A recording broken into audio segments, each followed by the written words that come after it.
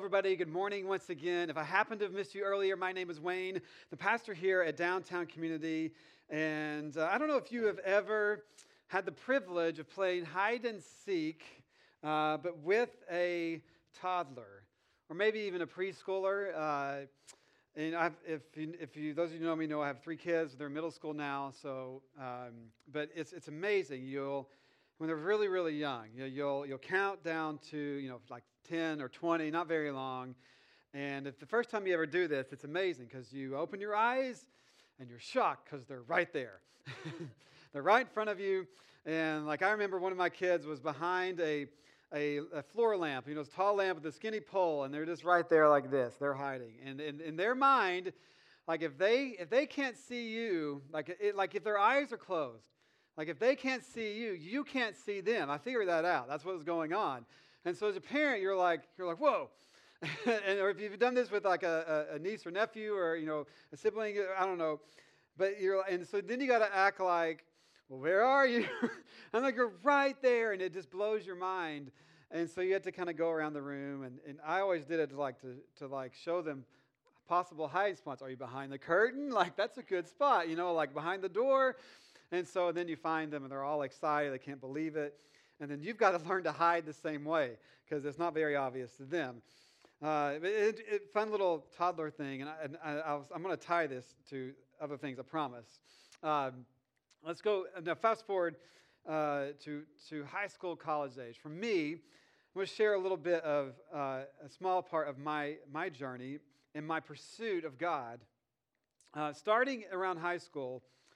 And then very much so when I really began my real working life and in college, post-college, I decided in my relationship with God to do what we in the church circles call tithe. And it's a word that basically means you give 10% of everything you earn to God. And so in the Old Testament scriptures, this was something that God had asked the nation of Israel to do. And it was God actually commanded a tithe. And when the New Testament, when Jesus came along, there was really a new standard set. But a lot of the people in the Christian circles love to honor that because there's great principles that come out of that. And I was taught that growing up, and I actually teach our kids to do the same. We give them money to use in their lives, and we teach them to set aside 10% to give, and then 20% to save, and then they live on the rest. And it's just this principle of teaching them how to be wise with their money. And so I was taught this, and I decided to do that with my life. No one was forcing me. And so I did this when I made a small amount of money. And it's just as I've grown in my salaries and positions and roles, I've decided to keep that up. And it had everything to do for me in that decision with my relationship with God. I wanted to be obedient to Him.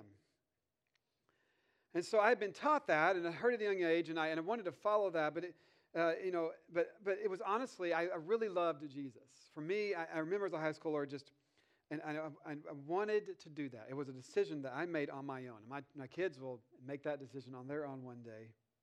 I was His, He was my God, and He was mine, and so it was part of my relationship with Him. It's one of the ways in which I've decided to follow Him, and I still do. Now, here's a funny thing. Growing up in this tradition, growing up and doing these things, while I was taught these spiritual principles, and they would talk about money. My parents would talk about that and learning to give and give first. And the church that I belonged to, that we were part of, was a great, loving church, and all those different things. All that, I was never taught, and I'm not joking here, how to manage my money. It's like they would talk about that one side of things, but I was never taught how to manage my money.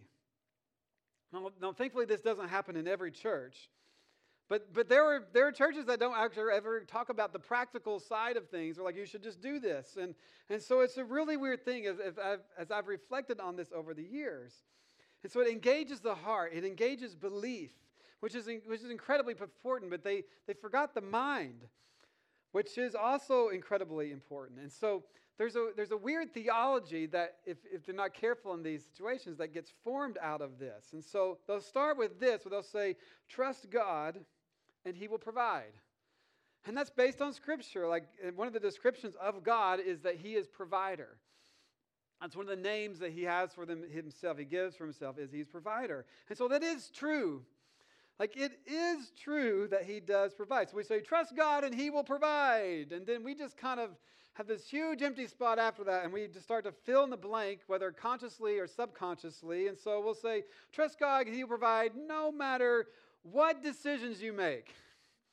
Like, trust God and he provide, and I get to just fill in the blank, no matter what decisions I make. And I like to call this the genie in the lamp God. Now, all of us eventually want God to be that kind of God for us. We rub the lamp, God, will you do this for me? And we all kind of do that in some way or another. But it's kind of like that toddler hide and seek. It's like this invisibility cloak. Trust God and he will provide and everything's going to be fine. I just close my eyes. I can't see it, right? So it doesn't exist. And so we're just kind of playing this little toddler hide and seek. And so, we're hiding behind this lamp thinking none of my dumb decisions matter. God's got me. Like, I think I've heard people say that phrase before. It's interesting to me, and I look back in this. So I honor God with using a term from Scripture with my first fruits. So he's getting the first of what I make. That's the point of this. And that's a great principle to live on. You should. But God doesn't stop me from making dumb decisions. He's given me free will. And he certainly doesn't promise to bail me out of dumb decisions. But I went ahead and did a bunch. Right? So, I've trust God and he will provide. All right. And then, whatever happens. And so some person showed up on my college campus and they had shrunk down t-shirts the size of a hockey puck. And they're like, hey, sign up for a credit card and we'll give you a hockey puck t-shirt. And I'm like, all right. I won a credit card and a hockey puck shirt. That's great. I have no idea what was on this shirt. I love free t-shirts, your college. And so there you go. I got 2 shirts, meaning I got 2 credit cards over time. They came back again, like, you should do that. I was like, all right. So I got credit cards, and I found emergencies, which would be really funny, but they don't exist, thank God, the old statements, to see what my emergencies were, because they racked up in college. I bought a car at some point, and I went into debt for this car, but it was very low in price. So there was not really a need to do that. And so, just these things compounded. There's all kinds of things that I did. I signed for student loans that I could have probably done a little harder work on and research to not even do those things. And these things eventually, the bill came due. And I made a decision. So my heart was lined up, but not my mind. And both of those are critical. Jesus speaks to both. Jesus speaks to both. Both are needed and important. Both are needed and important. And since then, I'm very thankful, and very soon after that, actually, I had those that I was around in my Christian circles that taught me how to be wise, along with engaging the belief in my heart. I am so thankful for that. I took financial classes. I set a plan that I still follow to this day, that was not too long after college. And I'm so thankful for that. And so today, I share this story because today I want to engage in a significant conversation for all of us. And if you allow it, I believe it has the power to really impact your life in a significant way. And so I share my story, and you may have guessed it, but I want to engage in a conversation about money today, and giving and finances. And I want to engage our heart and our mind. And so today I'm going to really focus on our heart and belief and how its foundation is important. And next week is super important is how we be wise and how we engage our mind. Both of those are critical. But you might say, well, why teaching on money? Why engage that here in this setting, in this place? Shouldn't that be for financial advisors? Like financial advisors outside the church, people are paid for this, or a class you take, or some college thing, But here's the thing, that's the thing without money, is it doesn't matter who you are. You could be the person that is the financial advisor that can teach a class. You can be independently wealthy, or you can be poor, you can be rich, or somewhere in between, and all All of these places can be bad with money. And most are. Most are. I've been a pastor now in some capacity for 20 years. I was ordained 20 years ago. I know I look so young, but it wasn't that, I started early. But it wasn't until about 9 years ago that I first began teaching, actually teaching about money and finances. And so it was here in downtown Jersey City, and many who were my audience were in the financial industry, which is still true today. A part of our church, that's always been the case. We're just so connected to Lower Manhattan, Midtown.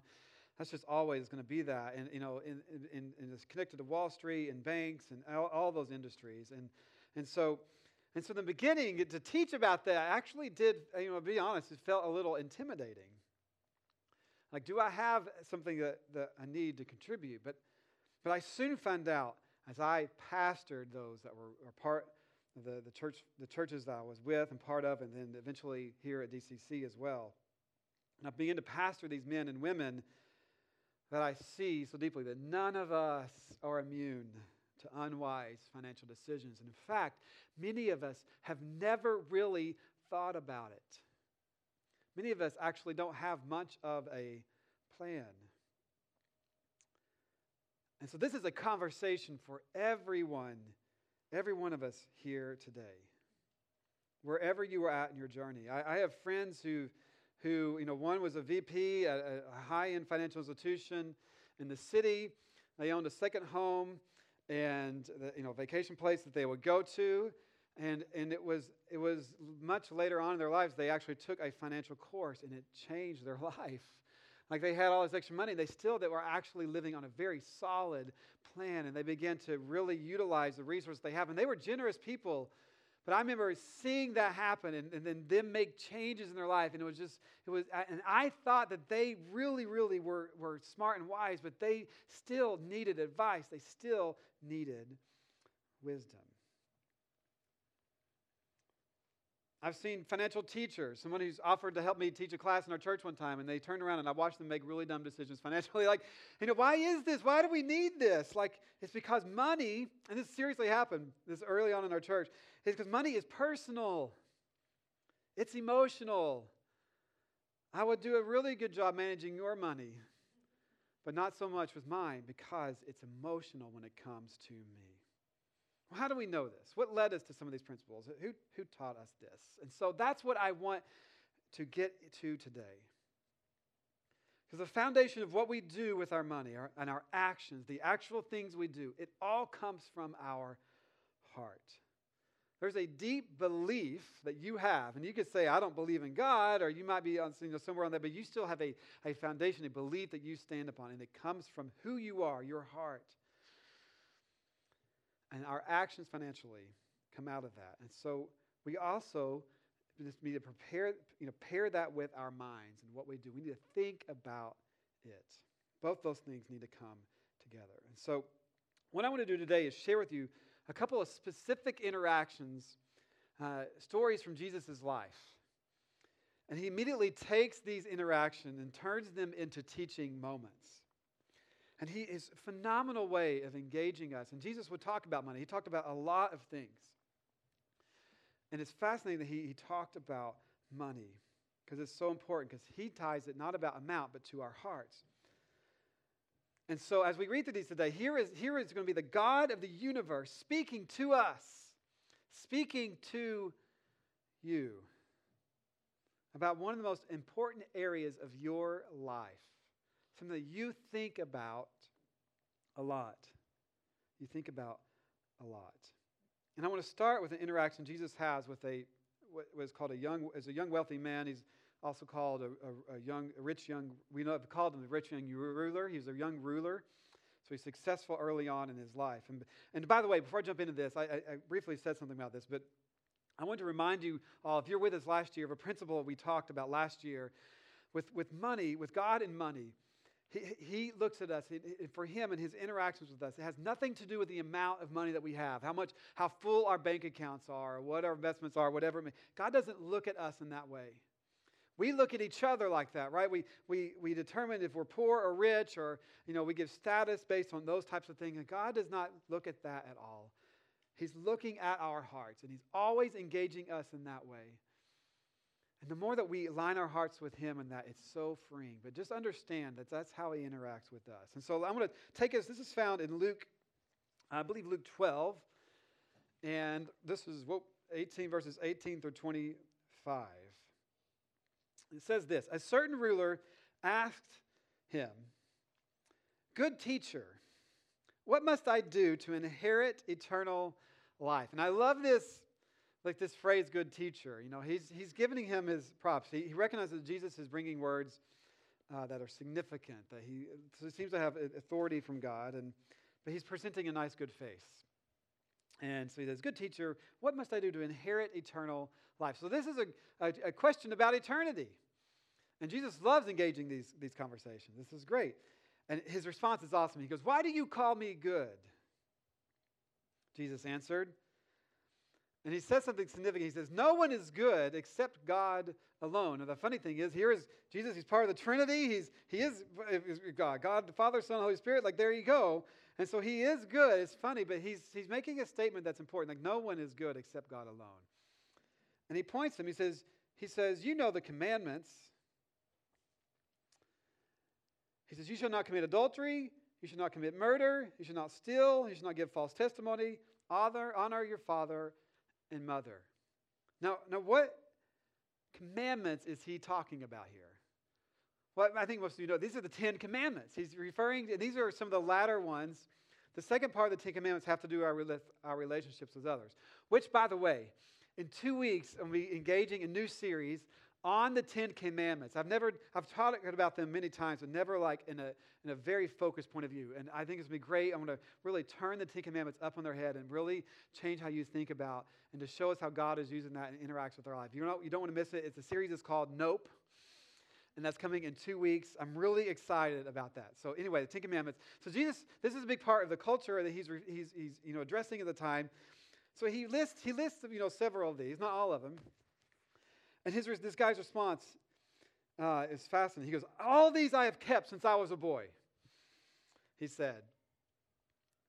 And Jesus had already established no one is good. He's, "All these I've kept." Well, good job. You didn't murder somebody or didn't commit adultery as a kid, right? Good job. You kept the, So this is fascinating. So Jesus says, when he heard this, Jesus said to him, "You still lack one thing. Sell everything you have and give to the poor, and you will have treasure in heaven. Then come, follow me." Now, what's fascinating is the last statement there is he's saying, how do you find eternal life? He's saying, "Come, follow me." But he gave them something to do before that. Why is that? He knew that something was in the way. And the young man immediately was aware. It says, when he heard this, he became very sad because he was very wealthy. Jesus looked at him and said, "How hard is it for the rich to enter the kingdom of God? Indeed, it is easier for a camel to go through the eye of a needle than for someone who is rich to enter the kingdom of God." You ever heard the camel through the eye of a needle phrase before? That's where we get it. So what does this mean? What does this mean? Does this mean like to be okay with God, to have eternal life, to be saved? Does that mean that you have to give away everything to Him? Is this the recipe that, like Jesus is saying, this is the formula? Was this Jesus' standard for everybody? Well, no, actually, it wasn't. This is a specific interaction with Him in this moment. And so we see what Jesus identifies in Him, and He brings this out as like, He's like, "I've kept all these commandments. I'm doing." Like, we see pride. Like, no one is good. You can't do this. And really, in the Apostle Paul in the teachings, when he addresses the 10 Commandments, he says they were only really there. They show us that we can't do it. We can't actually keep them. We need someone else to do this. And so Jesus is addressing his heart. He's not teaching us that salvation comes via philanthropy. This is all about what matters most for us. And it comes down to giving Jesus first place. That he is actually your God. Jesus knew the God of his heart and what would keep him from actually following God. He actually he wanted his life to match up with eternity. He was just his little extra thing to add on to everything else he was doing. And so Jesus is helping you and I see what it means to follow God. We're saying to him, you are my God. You are my all. You are the greatest. You are better than anything else in my life. And any other identity that I can pursue that gives me meaning or that I can latch on to. Whether it's sex or money or position or power or recognition or an apartment or travel or your wardrobe or all of the above. Like we pursue our identity of these things to give us meaning. And ultimately find that they can't really fulfill. You have to constantly re-up them or push them further. And we say to him, you are my all. And Jesus knew what had this young man. He knew what had his heart. And the interesting thing is, so did he. So did he. It says he became very sad. And so he walks away. Now here's what interesting thing is, does this mean that it's wrong to be rich? If you are rich, is it wrong? And by the way, everybody here today is rich. I don't know if you know this, but you might be like, I don't feel like everybody here today is easily in the top 1% of the world. It actually is not very hard in America to achieve that place. Isn't that interesting? There's a good chance that many of us are in the top 0.5% in the world. So all of us are there. It's not wrong to have money. It's interesting, like Luke is writing, is engaging us with this story. And Luke, this gospel writer, was not forming this gospel against the rich. Actually, he includes a lot of monetary instructions from Jesus. It's all the stories that in the life that Luke documents for us. But Luke was someone who was not poor. He was known to be a physician, and so a physician at that point in time, similar to what it is now, is generally well paid. And the same would have been true then. He was well traveled. We know that. He was very well connected. In fact, his gospel, the Gospel of Luke, he addresses it to the most excellent Theophilus. It was been to some ruler at the time, some Roman official most likely. It was someone who would have had money. So the audience wasn't just some poor audience that was just kind of barely scrapping it together. It was an audience of all kinds. And so it's not about that at all. There would have been people who were rich reading it. And so these words should seep down deep for us. We should really take these in because Jesus is helping us always see what will lead us to destruction. Jesus is always engaging in a conversation about what matters the most. And we should lean in when that happens. And so we see that there are dangers for the rich. Jesus says to this guy, he says, how hard it is for those who have money, who are wealthy, who are rich, to enter the kingdom of God. There is something that will distract us and keep our hearts from him. And so there's this warning that Jesus is engaging. He's saying you need to know this and be aware of this. But what's great and beautiful is that if there are big dangers for the rich, there are also big opportunities. There's a positive side of all of this. So if there are big dangers for the rich, there are also big, you can put that up there on the screen if you would like. There are also big opportunities. And I want us to know that.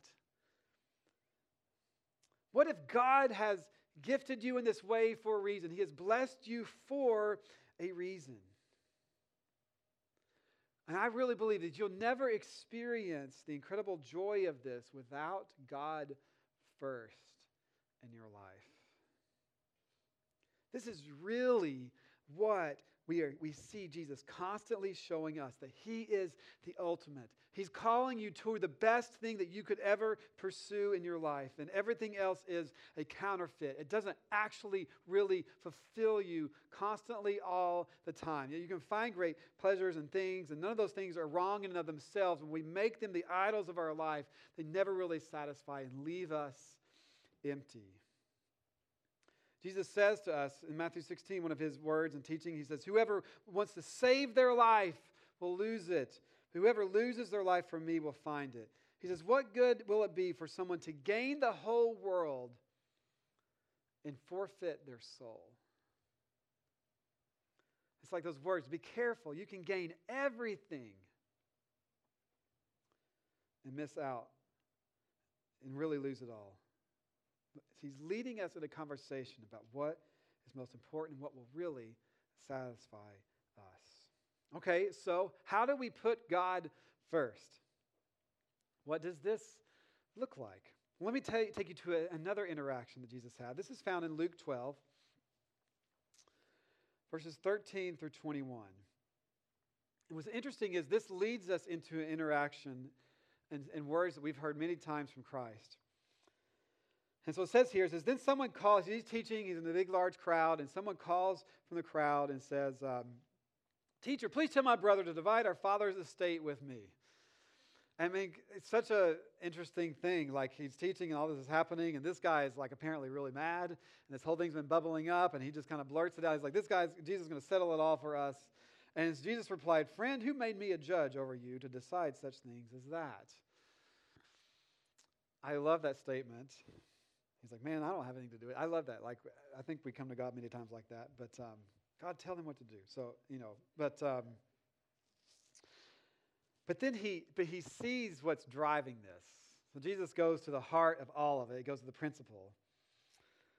And so it says this. Then he said, beware, guard against every kind of greed.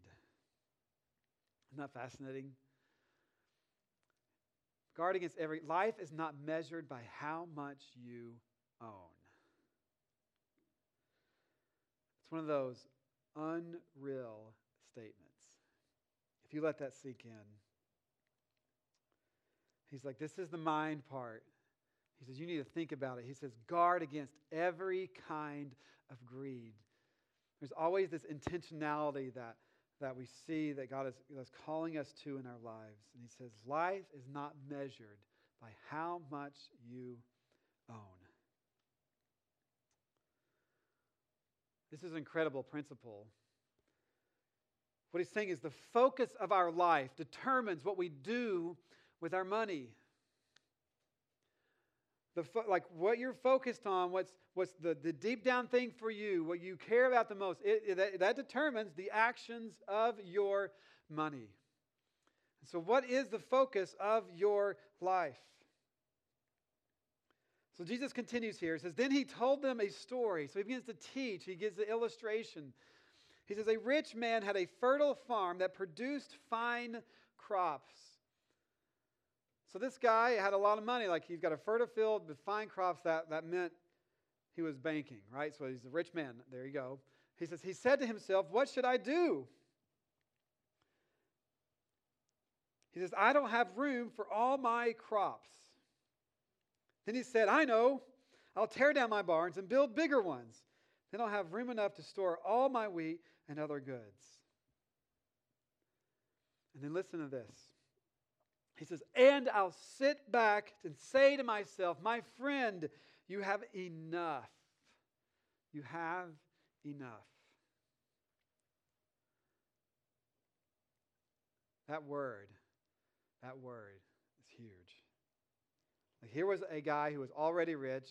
He's got great crops. He's got everything that he's saying he didn't have enough. He said, what am I going to do? He says, then I'll say, that's when I'll sit back. I'll do all these things, and then I'll have enough. You ever chase that? Like, I just got to do this thing, and then I can do this. If I make this amount of money, then I'll be okay, and then I'll do this. Like we chase that. We think like this. And what, like, if I've always used this analogy, like we always just go to the line and then you meet, like you have things that come up, like expenses go up, cars go up, and then you're like, well, I need more. Like you'll talk to people, the higher their salary goes, usually the higher the stakes are. We say, then I'll have enough, but that never really ends. What for you would make you feel like you have enough? So he says, my friend, he goes, then I'll sit back to myself and say, my friend, you have enough. You have enough stored away for years to come. Now take it easy. Eat, drink, and be merry. But God said to him, you fool, you will die this very night. Then who will get everything you worked for? Jesus is exposing the fallacy of these pursuits that we have, because eventually your life ends. Like, what do you have to do with that? And then Jesus says this. He says, this is how it will be for whoever stores up things for themselves, but is not rich towards God. Now, is Jesus saying you shouldn't have a savings account, you shouldn't save, you shouldn't know? I mean, no. But listen to the priority. This is how it will be whoever stores up things for who? For themselves, and is not rich towards God. So that last statement is key. Just like that young man he was talking to. What is the point? What is the point of the purpose? Is it you? Or is it God? See, our money shows who has priority. And this is what Jesus is wanting us to see. And it's so critical because we don't usually have this kind of conversation. But it shows you the focus, right? So the focus of your life determines what you do with your money. Well, what's the focus of your life?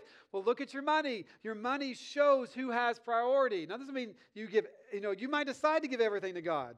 Like that happens. That happened. Actually, the early church, like their standard of giving was unreal. They gave everything away. It blows me away. No one had any needs. There are historical documents that talk about the early churches that the emperors are mad because he's like, they're doing better than our city can. They were so incredibly generous, but that doesn't mean that it's like a 90-10 principle.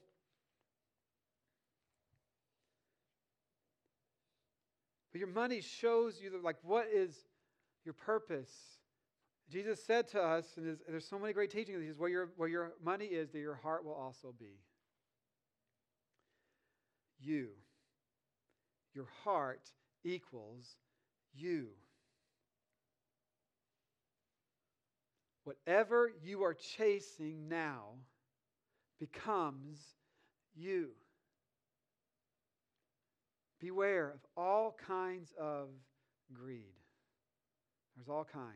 Greed seeps into our lives, whether we have a little money or a lot.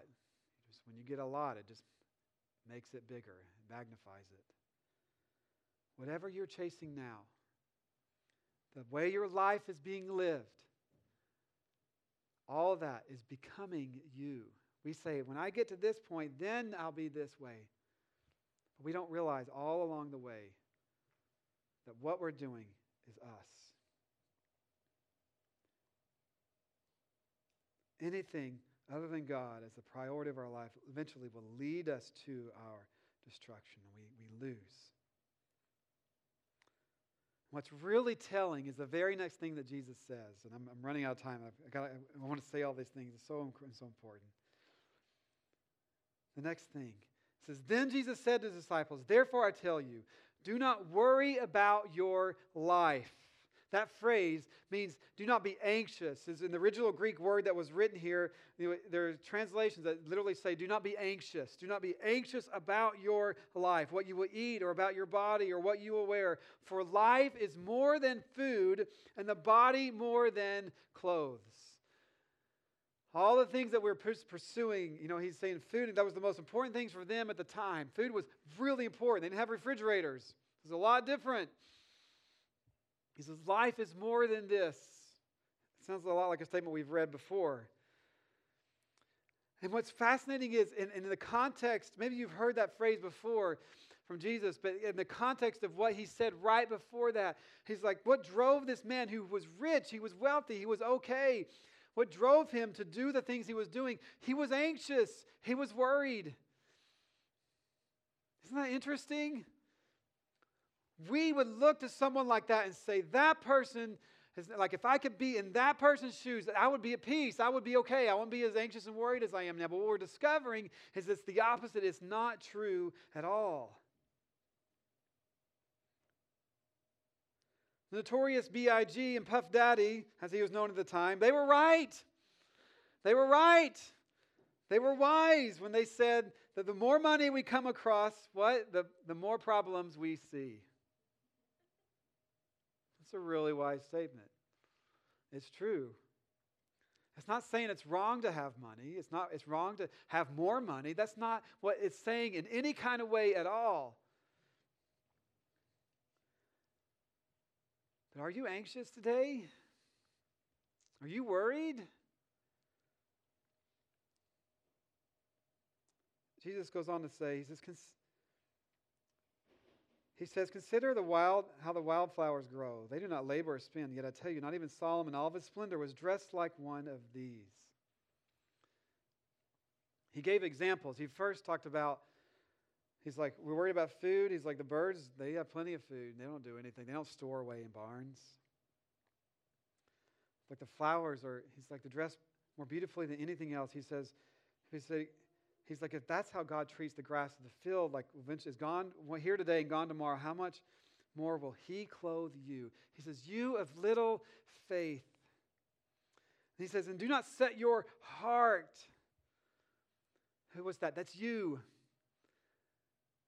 Your soul, that's you, right? Do not set your heart, your beliefs on what you will eat or drink, right? Your wardrobe, everything like. He says, do not worry about it. For the pagan world, those who don't believe in God, this is all that they chase. They run after all these such things, right? The world we live in, that's all it's about. It will never end, right? The rat race, whatever we want to call it, like it's never ending. Your job, you finish a project, it's like, the movie Elf where they celebrate Christmas being done, and then Santa's like, let's get ready for next year. Like you just keep going. It doesn't stop. It's like all they pursue, and it's true. He says, but your Father knows that you need them. He's saying, trust me. He says, but seek first, and here's the answer. Seek first his kingdom, and all these things will be given to you as well. With God, it's not about amount. He's showing us the priority. This is the secret to how he's made you and I to live. Just like he was showing the young man who has priority. With God, it's not about the amount. It's about who has you. You think you have money, but usually money has you. It's not about the amount. And when you and I begin to believe and live that out, there's so much freedom and joy. So today is about the heart, your belief. If you're a Christ follower here today, are you rich towards God? The question to ask yourself is, who are you rich towards? I've got a plan for vacation and for things. I've researched Apple Watches before, recently. Are these the priority of your life? What's first? And the other question is, do you have God? Do you have this peace? What good is it for someone to gain the whole world yet forfeit their soul? DCC, I care about you. And so does God. Jesus is leading us in the most significant conversation. My guess is, from my years of pastoring, you're anxious. My guess is, knowing the demographic and the city in the neighborhood that we all live in, we're worried. Let's enter into the rest that Jesus wants us to experience. Would you pray with me? Father, we love you. We thank you for your words to us. I pray that we would experience what you've called us to, that your yoke is easy and your burden is light. I also pray that we would experience the freedom of not being worried about money, but being joyful in what you've given us. May we experience the purpose that you want everything to be, and may you be the priority of our lives. We thank you, Father, and ask all this in Jesus' name. Amen.